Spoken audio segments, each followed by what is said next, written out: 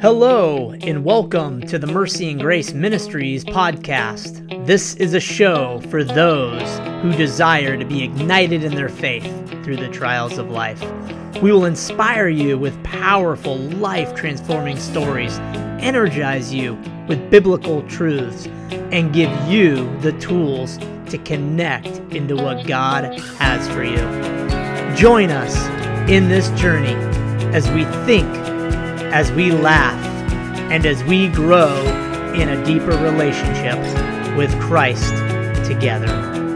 Hello, everyone, and welcome to the Mercy and Grace podcast, episode number 3. This is our first interview with our good friend Tyrone Allen. Tyrone is an ex-inmate from San Qunetin State Prison. And that's obviously not what defines him, but that is his story. So we're going to hear from Tyrone today. In the studio is Tyrone Allen. Wow. Thank you. Thank you. Are you excited to be here? I am. I really am. I really, really am.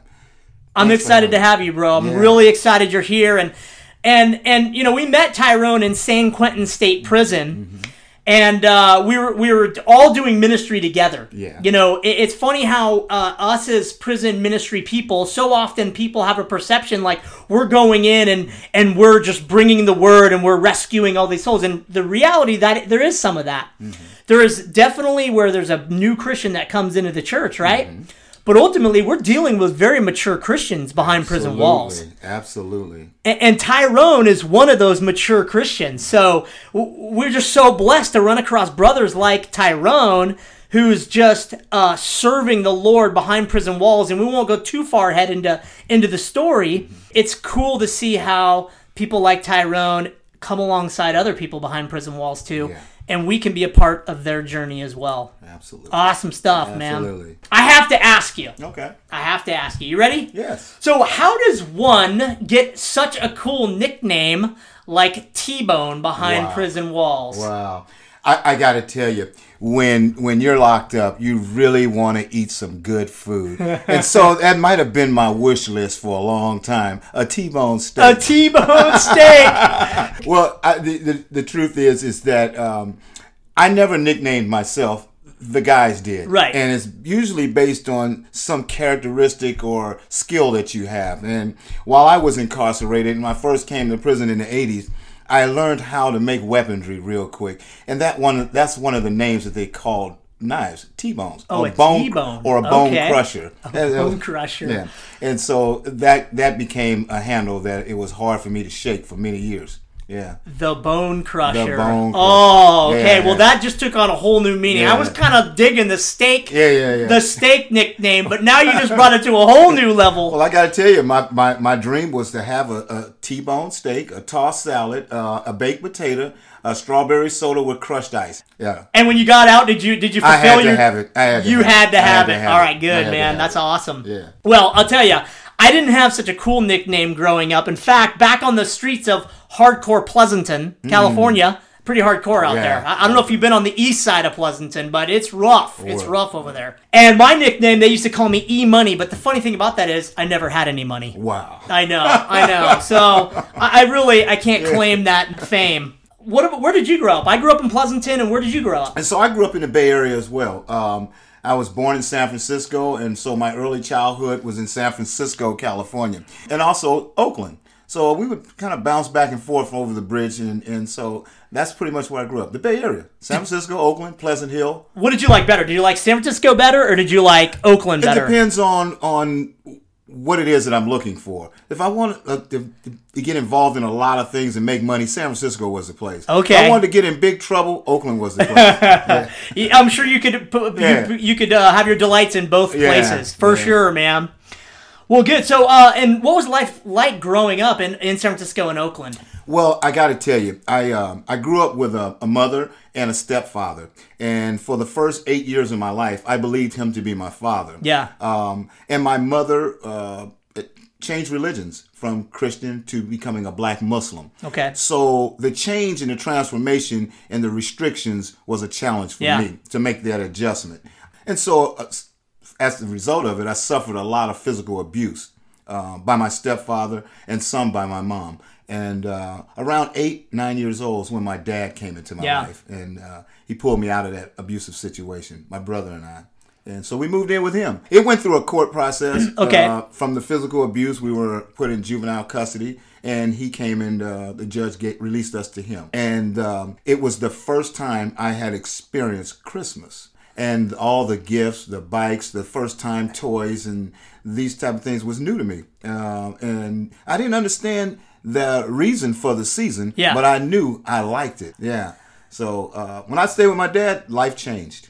Life really changed. In a positive way, it sounds like. It did. It really did. He put us in a nice home. He took us and moved us into the suburbs of Pleasant Hill. Very good. And we went to some really good schools and had a lot of advantages that most children didn't have. But somewhere around 12 years old, I began to show signs that I was damaged goods. So I had a lot of mental health issues as a result of some of the things that happened to me when I was younger. So, but like basically when you're born to 8 years old, there's some trauma that took place in there. Right.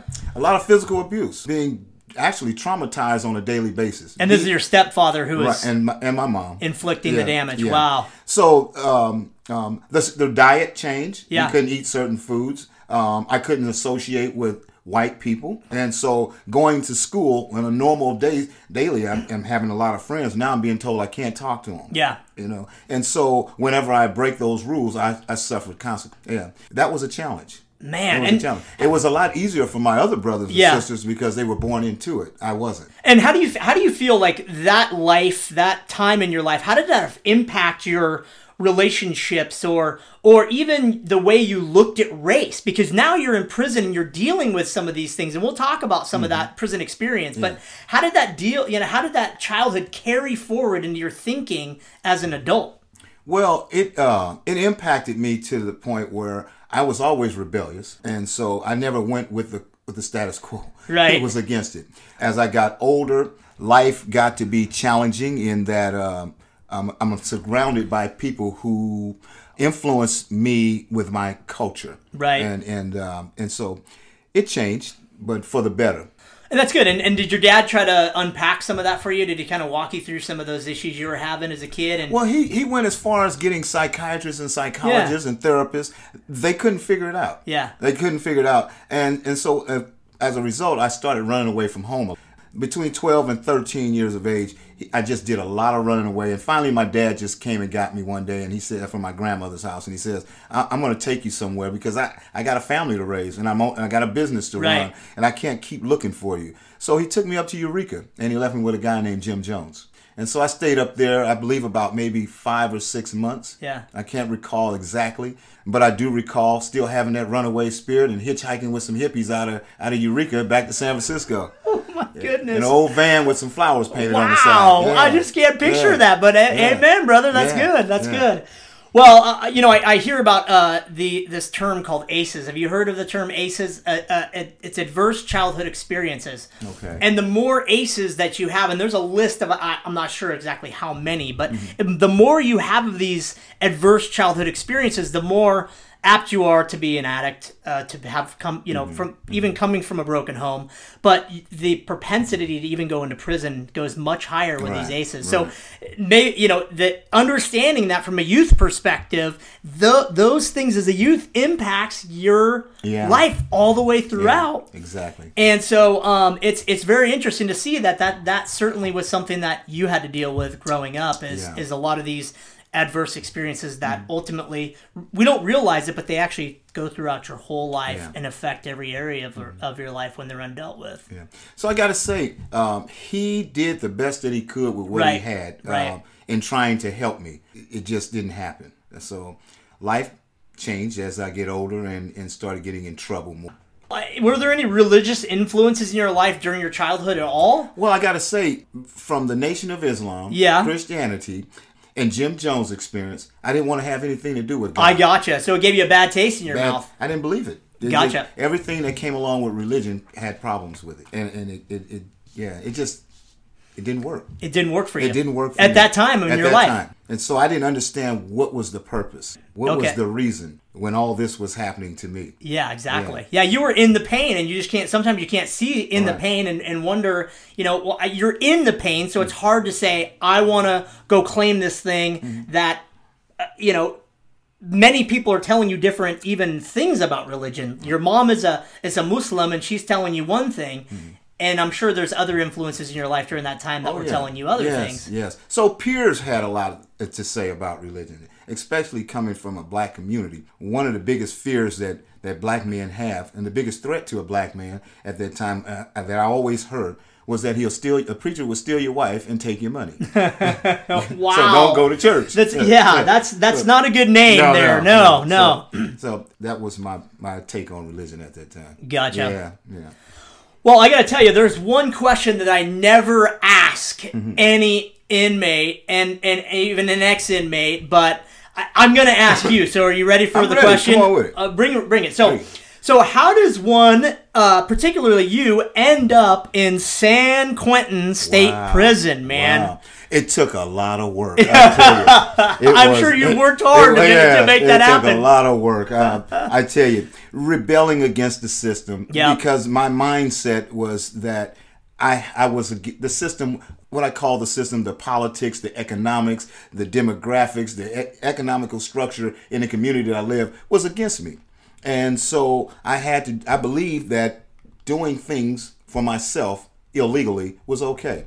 So I started committing a lot of crimes. I started breaking the law as a result of an alcohol and drug addiction. And so the first time the first time I went to prison, it was a voluntary manslaughter from a heated argument that I had with a neighbor. It resulted in a life being taken. And I believed that the system at that time was not for me. So it was I believe it was a justifiable homicide, and I didn't have the means to hire an attorney to defend myself correctly. And I ended up inside San Quentin for the very first time. So when you say a justifiable homicide, you mean that you were trying to protect yourself from someone who was attacking you. So involuntary manslaughter wasn't like you were going after this guy. No. You were attacked, and through the defending yourself. It was 3 or 4. It was 4 of them actually. Oh my goodness! They came to my house and tried to kick the door in, and one of them ultimately died as a result of it. But how did you end up in prison for that specifically? Is there laws in California that were a lot stricter? You got to keep in mind, in the 80s when this happened in 1984, I lived in East Oakland. It was the height of the drug wars at that particular time. And the projects that I grew up in were the central area, 69th Village, as it was called. So you're just guilty before being proven innocent, right? And I had a public defender who was fresh out of Hastings, and it was his first case, and he couldn't try a murder charge. Yeah. So he suggested that we take a plea bargain and get out of here. He's currently a professor at Harvard right now. Wow. I wish he was back then. So Anyway, so that was my introduction into San Quentin. The first time. You're in San Quentin now. I know we're gonna step from the beginning time in San Quentin, and we can talk about those experiences too. But you got out for a very short period of time, and you weren't done yet, right? No, I wasn't. You weren't done yet. I wasn't. So talk through kind of that process. You get out. You're excited. How long did you serve on that sentence? 7 years. So you served 7 years in San Quentin State Prison, and then you get out, and you're like, I'm not done. Like, I still got a run in me, right? Yeah. At that age that I came inside of prison, I began the first time. Yeah. I allowed the prison to mold me and to shape my thinking. Right. My value system became that of a convict. And so I believed and bought into the values of a convict. And so because I walked out of prison, I still was in prison. I was still in prison. The release date was only something for a temporary visit with my family so I can come back. I was thinking like a convict, acting like a convict. And where do convicts live? So locked up. They live locked up. It didn't take long for me to get back. In mind, heart, and soul, they're just locked up. Yeah. So it was what I call the beginning stages of institutionalization. Right. Yeah. And I had already bought into it perhaps when I was much younger, and now I'm buying into it as an adult. And there was no church in your life at all during this time? No. Yeah, there's no church at all? No. And certainly not church behind prison walls? No. You had your own church going on in a different way? Yeah. And what was life like in San Quentin State Prison, living in San Quentin? In the early 80s, it was really hostile.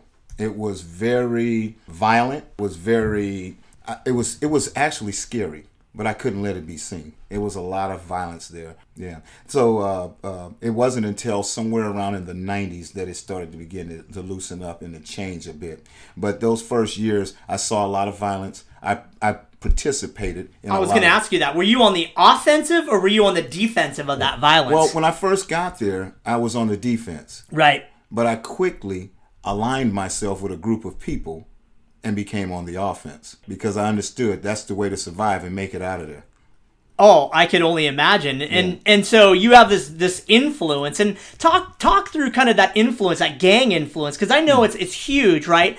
You know, a person that comes off the street who doesn't have any affiliations, never been in a gang, now all of a sudden they're faced with this, hey, either I click up or I'm going to get hurt. So talk through your experiences, and that's not in all prisons. Right. But there is definitely a gang infiltration. Talk through your experiences in that. So for me, my belief system had already been molded in that this was an era when you had the Nation of Islam, you had the Black Panther organization in Oakland, heavily influencing black minds. Very little of the Martin Luther King type of teachings. So when I came to prison, I was already, let's say, ready to receive scientific socialism and democratic centralism.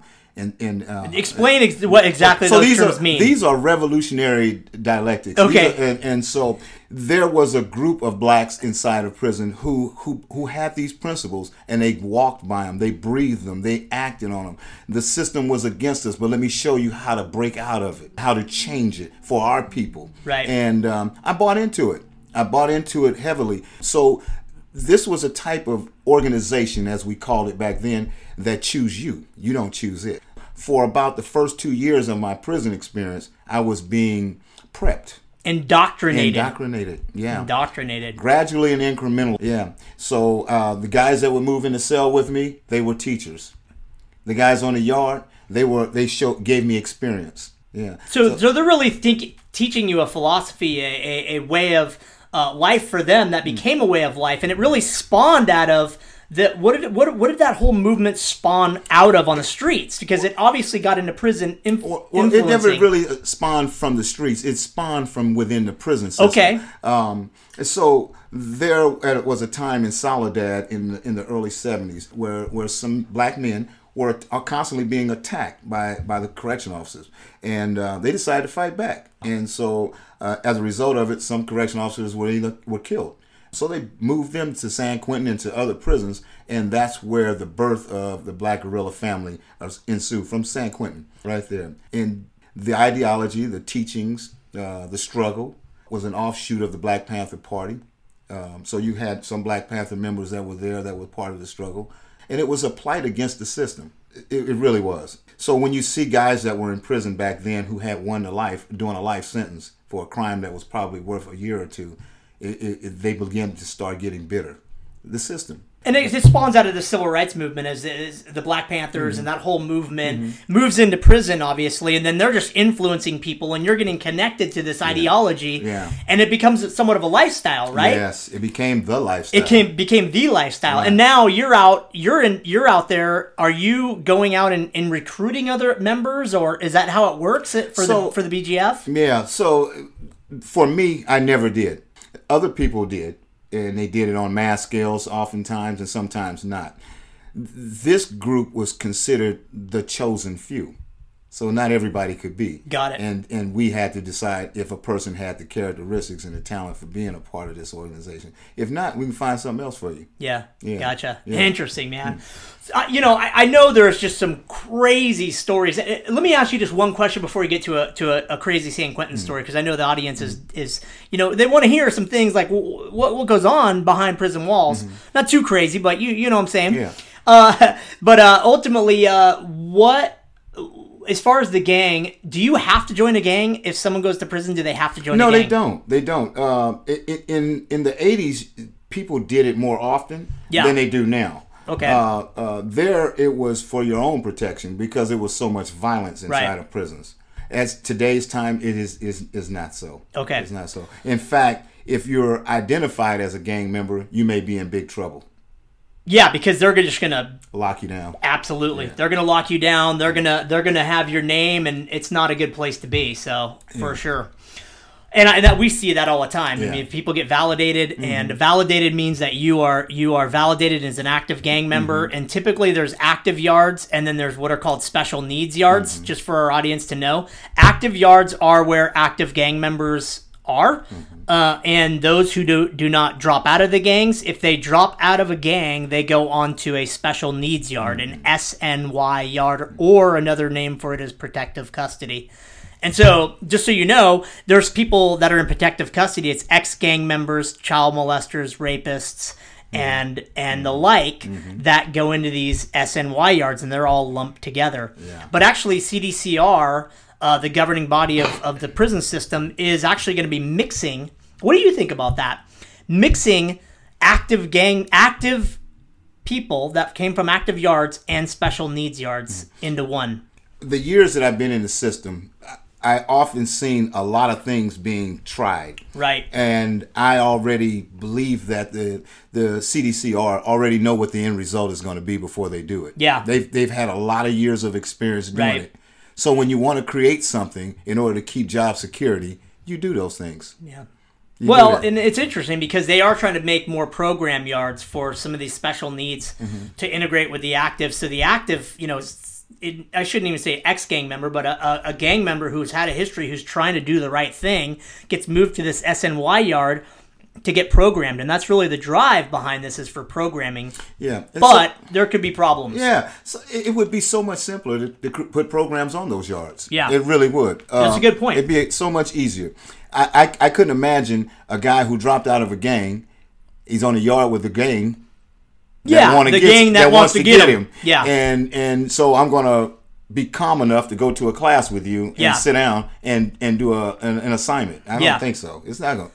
No, they'll be looking for an opportunity with that to use that T-bone that you're talking about. The bone crusher. The bone crusher. I just don't see it working. It may work. I just don't see how it could. And you're putting people in a hostile, in a dangerous situation. Right. I think so.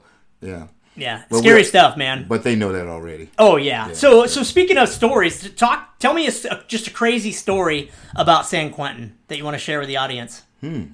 I don't know any crazy stories about San Quentin other than it was all just crazy in essence, right? Everything was crazy. I think my first experience when I got there that really set me on edge is there was a riot when I first got to San Quentin, and I was standing in the rotunda or on the ground prone and seeing an inmate coming on a gurney with a welding rod coming through his neck. And seeing the color on his face change, and it was a shocker. While I may have seen people who had passed away before, but I hadn't seen anybody who actually got killed and was dead right in front of me. And it happened more than once. So being scarred and singed with death and being around it all the time can change the way you feel. Do you become numb to it? You do. You have to. Yeah. You have to. Many people say, I could never do a day in prison. I say, if you did, you change. Yeah, that's a good point. It hardens you. So that you can survive it. You have to. You have to. I got goldfish. They'll survive in a toilet if I put them in there.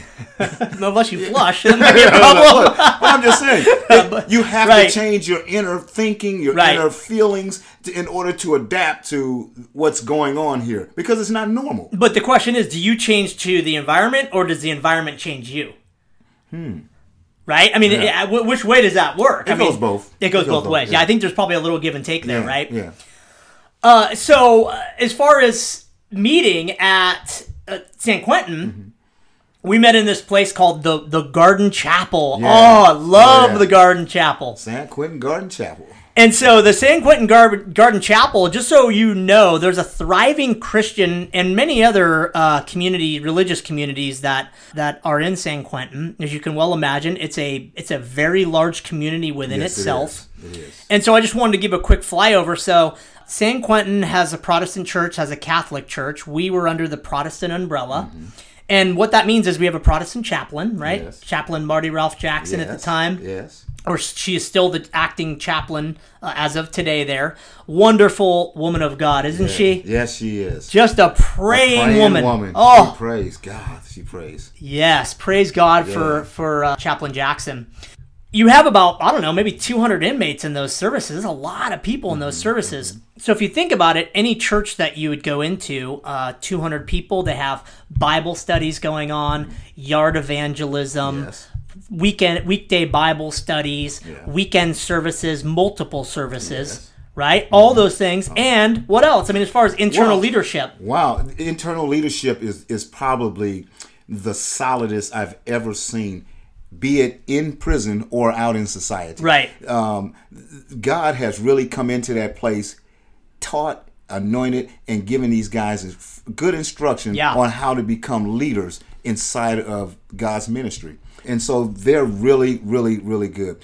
Not only do you have the ministry there, but you also have Patton Bible University. And that's where I got my certificate in theology there. So you have a lot of host of teachings. Many pastors come in and teach classes. Right. This place is unique. It's a flagstaff, I would say, of all the prisons and prison really ministry. is. So you have churches coming from all over the country there and doing services there. Yep. So it gives a lot of guys exposure to different types of ministries.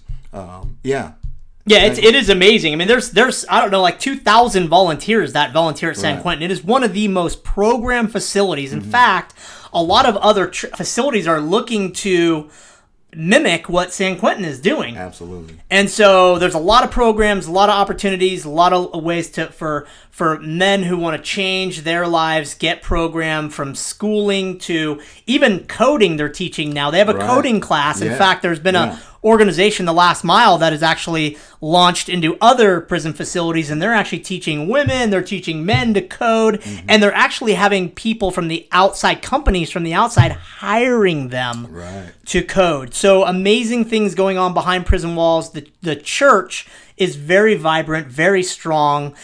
Inmate preachers, the choir, San Quentin choir. Wow. So tell me about that San Quentin choir. Let me just say this.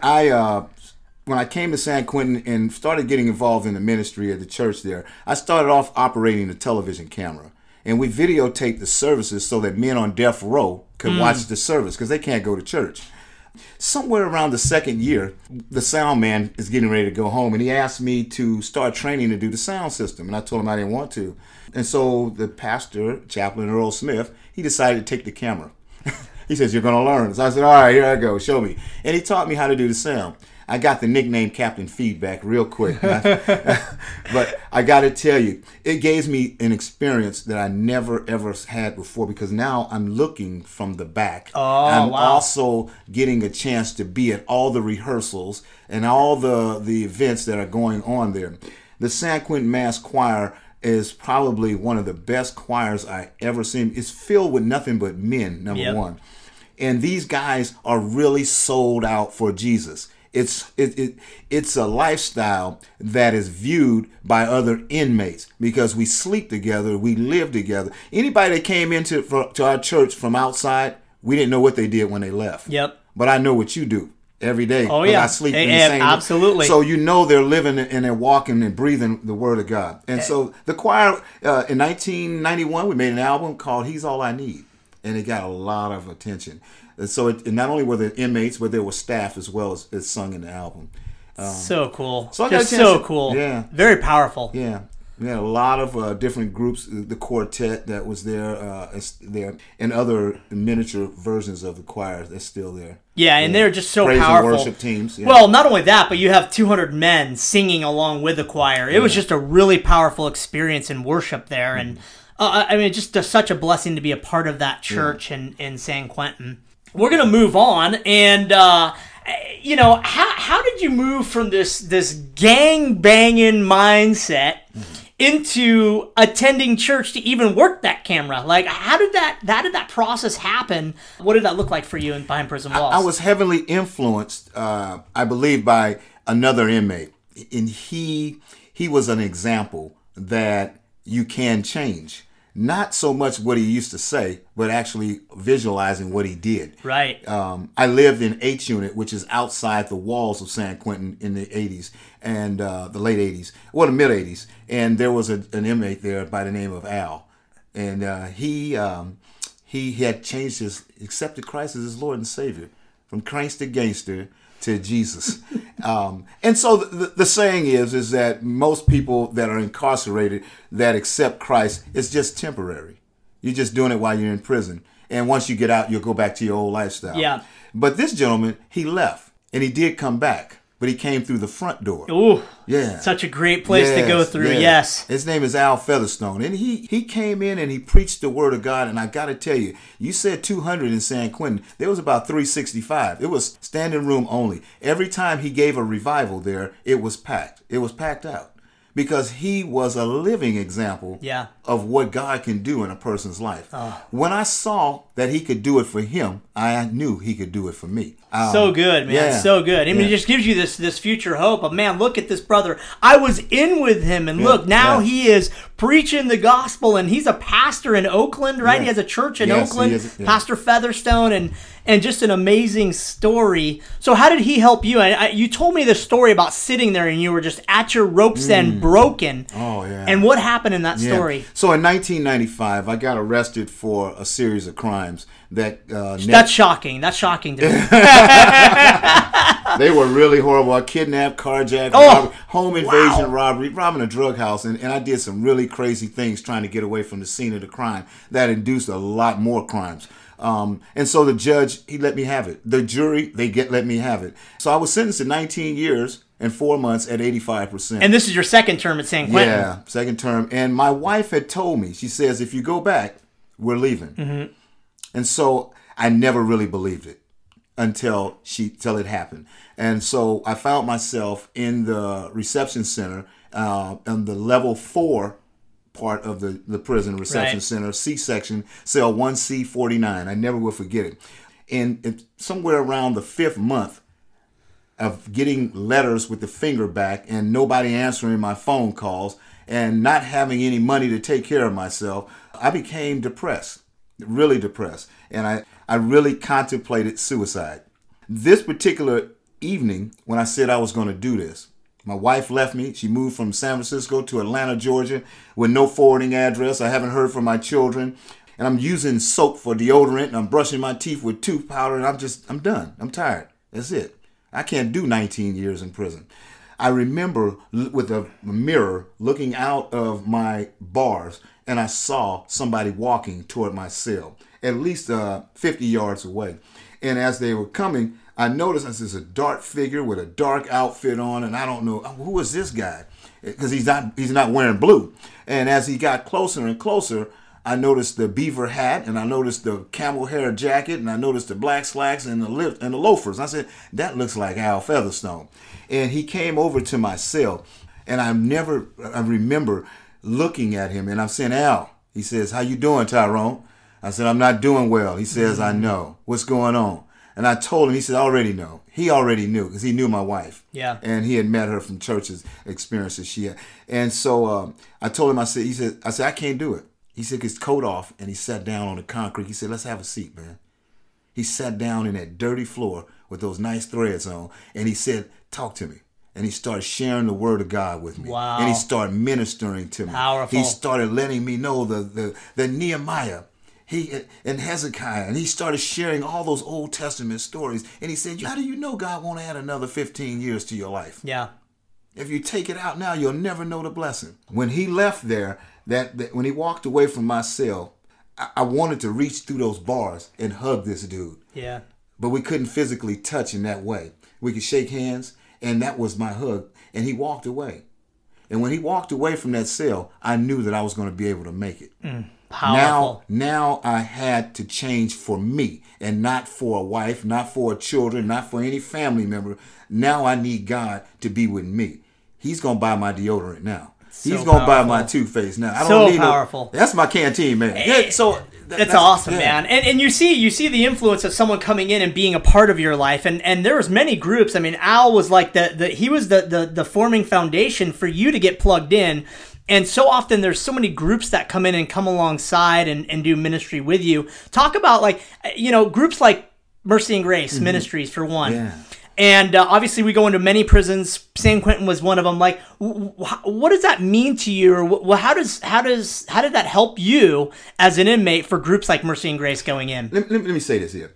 men identify with people who look just like us. Yeah. When I say look like us, not color, not shape, but been where we've been. Yep. Who suffered the same plight that we suffered. Yep. And overcame it. How did you do it? Yeah. That's why I want to hear from you. Yeah. That's good. Yeah. So that gave you that what you needed to hear, man. There's hope, right? Yeah, Just this hope to hold on to. Yeah. Yeah. So when Mercy and Grace, you and Chris, you guys come in, you give us that. Fed it to us. You gave it to us. We look forward to it.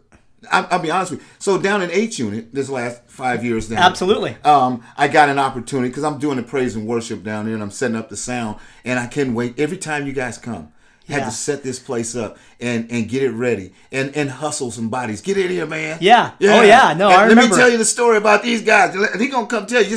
And so the bait was, you've been where we've been. And people want to hear. And when they come to hear, they get the word. Oh, and you guys would pack that church out, and it was such a blessing. And I remember when you got out of prison, right? Mm-hmm. So I came into H Unit one day, and I'm looking for you because you're like my go-to guy, and my go-to guy is gone. Yeah. He is completely out of the picture. Wow. And I said, "Where's Tyrone?" And they said, "Tyrone went home." They said the words, "Tyrone went home." Wow. And you know, it's interesting you should say that. When they said Tyrone, they didn't say T-Bone. Oh, yeah, that's a good point. Yeah, so we buried T-Bone in San Quentin. Oh, man, the T-Bone steak is buried. We buried the T-Bone steak is buried. We buried it. In Christ, I had to move forward in the realness of who God created me to be. Oh, that's so good. It's like the baptism, where you just raise from the water and the old man falls away and you're born into this new life. And so I got to tell you, I prayed a prayer while I was in San Quentin this time. And I said, God, release me when I'm ready. Release me when I'm ready. When you have me ready, then release me. Until then, don't. Yep. Do what you got to do. And so it was in 2012, my grandchildren came to visit me for the first time. My daughter-in-law, she told me, she says, the only reason why we're here is because these children want an active role in your life. But if I think you're going to do them like you did their dad, I'm not bringing them back anymore. Right. When I walked out of that visiting room, I said, God, that's it. I'm ready for this change. Yep. What do I need to do? Show me which way to go. And so he did. He really did. And so I followed the script. They came out with a realignment in 2015 for 2-strike nonviolent offender. And I was the first one in San Quentin to get released. There were a couple other guys who went before me who didn't get it. And so I just prayed. I prayed and I asked God, I said, what do I need to do? Yeah. And so he opened up a door for me here in Fresno with a drug program or a pastor to come stay with. And so when I went into the hearing, they went through my paperwork and saw some of the accomplishments that I acquired while I was inside Quentin this last time and decided to let me be the first one out. I didn't know. Yeah. They didn't tell me. Right. All of a sudden, one day. Boom. You're gone. You're out the door. I'm out of there. Pick up your stuff. Only Jesus. Gone. Oh, yeah, God. Man. He set you free. He will set you free. So I was released 2 years prior to my release. Wow, date. That's so cool. Yeah. Just such an amazing story. And I know you got integrated into this program and things were going well. Mm-hmm. And so, I know that you've had your challenges since you've been home, of course, but God is blessing you. And I just want you to unpack a couple things that have happened since you've been out. Like, what were some of the rough times that you went through? I know you went through the program and stuff, and God worked mighty things in there. What were some rough things you've dealt with? Out here? Yeah, out here. Oh, well, in the beginning, one of the biggest challenges that I had, and I kept asking everyone that wanted to help me, what do you need? And I kept telling social skills. Yeah. I need social skills. I need to learn how to communicate, interact with people that are common people here in society. I've been so used to dealing with convicts and that mentality and that type of conversation. It just didn't work anymore. So if I want to work out here and I want to become a part of, I have to be able to learn. And so many people tag team and share with me in the ministries, of course. One of the biggest challenges, I stayed in a sober living home for about a year, and I was able to save a lot, save money, and I got my first apartment here in Fresno, and it felt so good to have my own place. And bought myself some new furniture and got me a nice little car. And I'm feeling really blessed. And I remember the first week just constantly praying in that house, just crying out to God and just giving it to him. Thanking him. And wow. And I'm still fighting the tears back as I think about it, because I said, finally, I got something bigger than a cell. God. That's right. Yeah, and walking out that front door every morning and smelling that eucalyptus tree and being able to inhale it keeps me grounded. It's good. I don't have to smell another man again. And I'm like, gosh, thank you, Jesus. So, yeah. Man in close quarters. Well, no, thank you. So that's one of the things that really keeps me from wanting to ever go back. I just don't like living with men anymore. Right. The neighborhood that I moved in, a lot of my Christian friends who either formerly worked for the police department or been in that neighborhood, they told me it was a bad neighborhood. I didn't see it in the beginning. The neighbors are really beautiful people. And so one day I came home from work and I saw a guy in my storage area stealing some of my property. And I'm like, I don't believe it. So anyway, I gave chase. He got away. I searched the block a few times and I found him on somebody's porch rifling through some of my property. And I jumped out of the car. The old me rose up. Yeah. And I remember popping that trunk and grabbing the tire iron. And the only thing I kept thinking is, how dare him take from me? Yeah. And so I ran up on him and I told him, I said, man, I need my stuff. And he got scared and I made him bring it back to the car and he threw it in the trunk and he took off running. But there were some other guys there and I left and I went home and I put all the stuff on the floor and I came back around after I changed clothes and walked back around and I told all the guys that were there, I said, hey man, I'm the new kid on the block. I've been where you've been. I'm not going there no more and I'm not going to let you take from me. I don't have much. Yeah. But what I do have, I'm willing to share, man. But I want to, whenever you're ready, I got a place for you to go too, man. So I got a chance to witness. Good. I got a chance to, I was really upset and angered, but God took that opportunity for me to witness. Good. And so in fact, today I still go over to that house. That's good. Yeah. It's a crack house or something, right? Yeah, it's a drug house. Meth house. Meth house. Meth house. Yeah, meth yeah. house. It's meth in Fresno. Definitely. It's a meth house. And so when they see me, Yeah. they come. When I walk by, they come to the fence. That's good. And we kick it and we socialize. I haven't gotten them to church yet. Yep. But they let me pray with them. In due time, my friend. They let Due me pray time. with them, yeah. That's good. And I know you had another story that you met your now wife. Yeah. You just got married recently, and congratulations Thank on that. you. Phenomenal. You told us this. You know, we had Tyrone and his wife Arsheen over for dinner. Yeah. And we got to sit down and break some bread together. Just a great time. And you told us the story. So just briefly, kind of just give us a snapshot of that story that you told us. So the day that I met her, and that evening, she was attacked by her ex-boyfriend. He beat her and her mom up, and I didn't know about it that day. So a few days later, she called me and we talked, and she shared some things with me about what that relationship was like. A month later, she asked me to come to court and pick her up. She had to go to renew a restraining order on him, and so I got there and I met some people there, and we went to go put the restraining order, and finally, I remember her standing up talking on her cell phone right in front of the courthouse. And I was waiting for her to make a decision on which building we were going to go to when she dropped the cell phone. And she never looked down. The phone hit the ground and broke. And I looked to see what she was looking at. And there was this guy about 15 feet away with a backpack. And he pulled out a Glock 9 and he began to shoot at both of us. She took off running toward the sheriff department. And I remember the first shot, she fell. I turned toward the police department and he chased me. And each time I took a step, I heard a shot. I didn't feel anything until the third step. I heard somebody, it felt like somebody slapped me on the back of the leg. And I looked and there's blood skeeting out my leg. He hit me. And so I'm about maybe 15 to 20 feet away from two cops that are taking a break, smoking a cigarette, when I ran up on them. And I turned around and he saw the cops and he took off and ran a different direction. Oh. Yeah. So I bet you gave those cops a real good scare running up to him like that, blood coming out of your leg. Wow. They were like shocked. What? They heard the gunshots. No, they didn't. Oh, they didn't hear the gunshots. They were shocked that somebody would do something that crazy in front of the courthouse. At the courthouse. At the courthouse. Yeah. And unbelievable. Yeah. And so this is Arsheena's ex, and there's just some obviously issues there going on there from the past. Mm-hmm. And so now, what's going on with him? He's currently in the county jail. He's been there for about almost 2 years now, fighting his case. Yeah. I believe that his preliminary hearing is coming up real soon. It doesn't look good for him. He did this in front of the court. He knew it was his third or fourth strike, so he called himself acting out.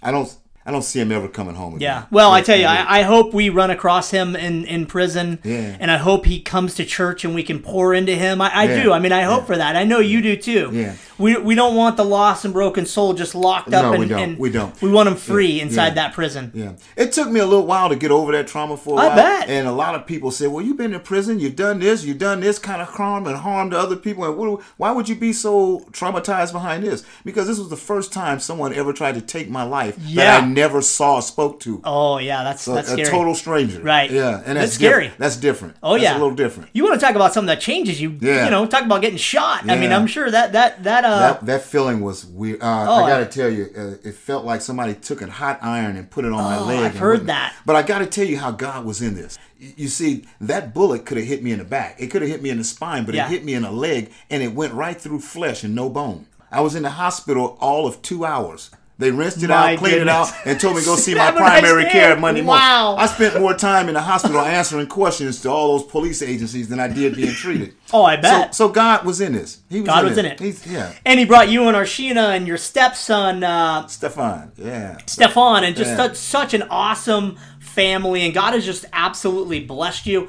Give us we got a couple more minutes. Just give us a quick update on what you're doing today. Like, what is you're going to school? Talk about what your career path is. Wow. So since I've been home, I decided to get in college to re-educate myself and to become a drug and alcohol counselor. So cool. Yeah. I also so right now I'm actually in my last semester. Graduation May the 11th. And I'm looking forward to that. I'm looking really forward to it. I've been doing a lot of my internship and some work hours over at West Care, the drug program. So I'm getting a lot of experience there, working with clients there. Also, I've gone through some leadership training classes here in Fresno since I've been here through Campus Bible Church. I'm also on the sound team there as well.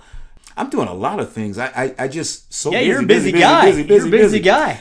And I love busy. Yeah. God keeps me busy. As long as it's for glorifying God, I'm all right. I'm all right with it. Amen. Yeah. He's blessed me. Oh, he has blessed you. I've seen it in your life. And, and I know I'm certainly grateful that you're in my life and we're able to connect down here in Fresno. It's been a huge blessing for us, for Pastor Chris as well, seeing you. And it's just cool to see where you've been, what God is doing in your life, and how now he's connecting you into your calling. And that's something we talk about in Mercy and Grace. We teach that. It's like, how is God equipping you, and how is he deploying you into your calling? And I see that this is definitely a call in your life. So I'm looking forward to this graduation so I can step into the next level. Yeah, and that's actually good. Being involved hands-on in the ministry and working to help change men's lives. I really believe that when I work with, God used me to work with men, it helped recreate the structure of a household. It really does. Yeah, it's good. I left my children and abandoned them, and they grown up to be adults, and so without a father. And you're back in their lives now. You're an active participant. Oh, yeah. Tomorrow I drive up to my youngest son's home, and I hang out with my grandchildren overnight. Good. These guys, they don't know the old me. Yeah. And that's the blessing of it all. They only know the new me. That's so good. Wow. And it really makes me feel great. I tell you. If you could encourage someone who's going through a trial right now, what would you say, knowing what you've been through, what would you say to encourage them in the midst of their trial? Remember that God is the author and the finisher of your faith.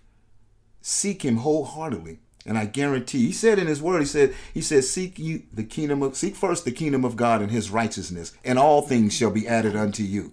If you seek him wholeheartedly, all the other things will come into place. Right. Yeah. Just drop the pain, drop the curtain, all those things, and just follow him. Oh, that's it. So good, man. Yeah. It for me in the beginning it was a struggle. Yeah. But when I surrendered and said, "Let's go," all right, I'm following. Let's go. Let's go. Then everything else came into play. Oh, that's good. Yeah. So cool, man. So, and right now I'm so blessed. I wake up in the last 2 weeks every morning and I'm like telling my wife, I am blessed. Yes. I am so happy to have you in my life. I am so glad that God gave me a wife that I prayed for, the exact one I got on my knees and prayed for. Amen, brother. Yeah. He's given me a home. He's given me finances. He's given me a work. He's given me everything everything. Praise God. And the blessings. But the freedom had to come from within me. Yeah. And I asked him to free me on the inside. All those pains, all those beatings, all those hurtings, all those things that went on as a childhood. I had to come to him with it. And I said, God, show me how to get it up out of me. And so I can put it on paper, and I gave it to him on the fire, and he burnt it. And I said, it's no longer mine. It's yours. Wow. And he lifted that burden. That's when he freed me back into the community. That is so cool. Yeah. You know, the most profound statement I ever heard from an inmate. when I walked into it, I said, "Hey man, how you doing?" He said, "I never thought I had to come to prison to be set free." And freedom is not a place we're at. It is a person who's inside of us. Yes. And that is the freedom that it sounds like you just have taken a hold of throughout this walk in San Quentin. And God has blessed you in the midst of it. Man, we are just so honored to be your friend. And we love you. So I gotta say, San Quentin has utilized you guys to mentor men throughout the years. Amen, and I've brother. seen lives change as a result of Amen. it. And had not been there, a lot of people would miss out. Amen. All the places that you guys touch, lives change. Lives change. Lives change. Right. Yeah. And man, I tell you, the gospel changes lives, and that's the reality. We're bringing in the love of Christ. We're bringing in the hope that's in Christ.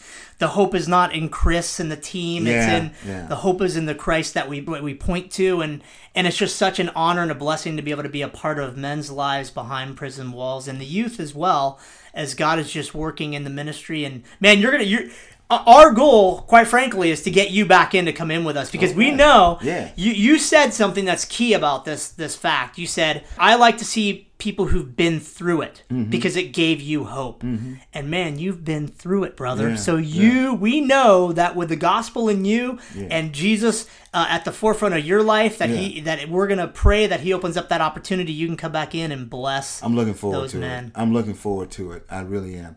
I really am. Well, man, it's been really such a great time spending with you and talking to you. And for all of you listening, we just thank you for your support for the Mercy and Grace podcast. We'll have many more stories to come, many more opportunities to interview different people that have these experiences, and just be blessed by this. And please subscribe to, in your favorite podcast platform, subscribe to Mercy and Grace. We got many more great interviews coming and teachings and the like. So thank you guys for joining us today. We appreciate you, and be blessed.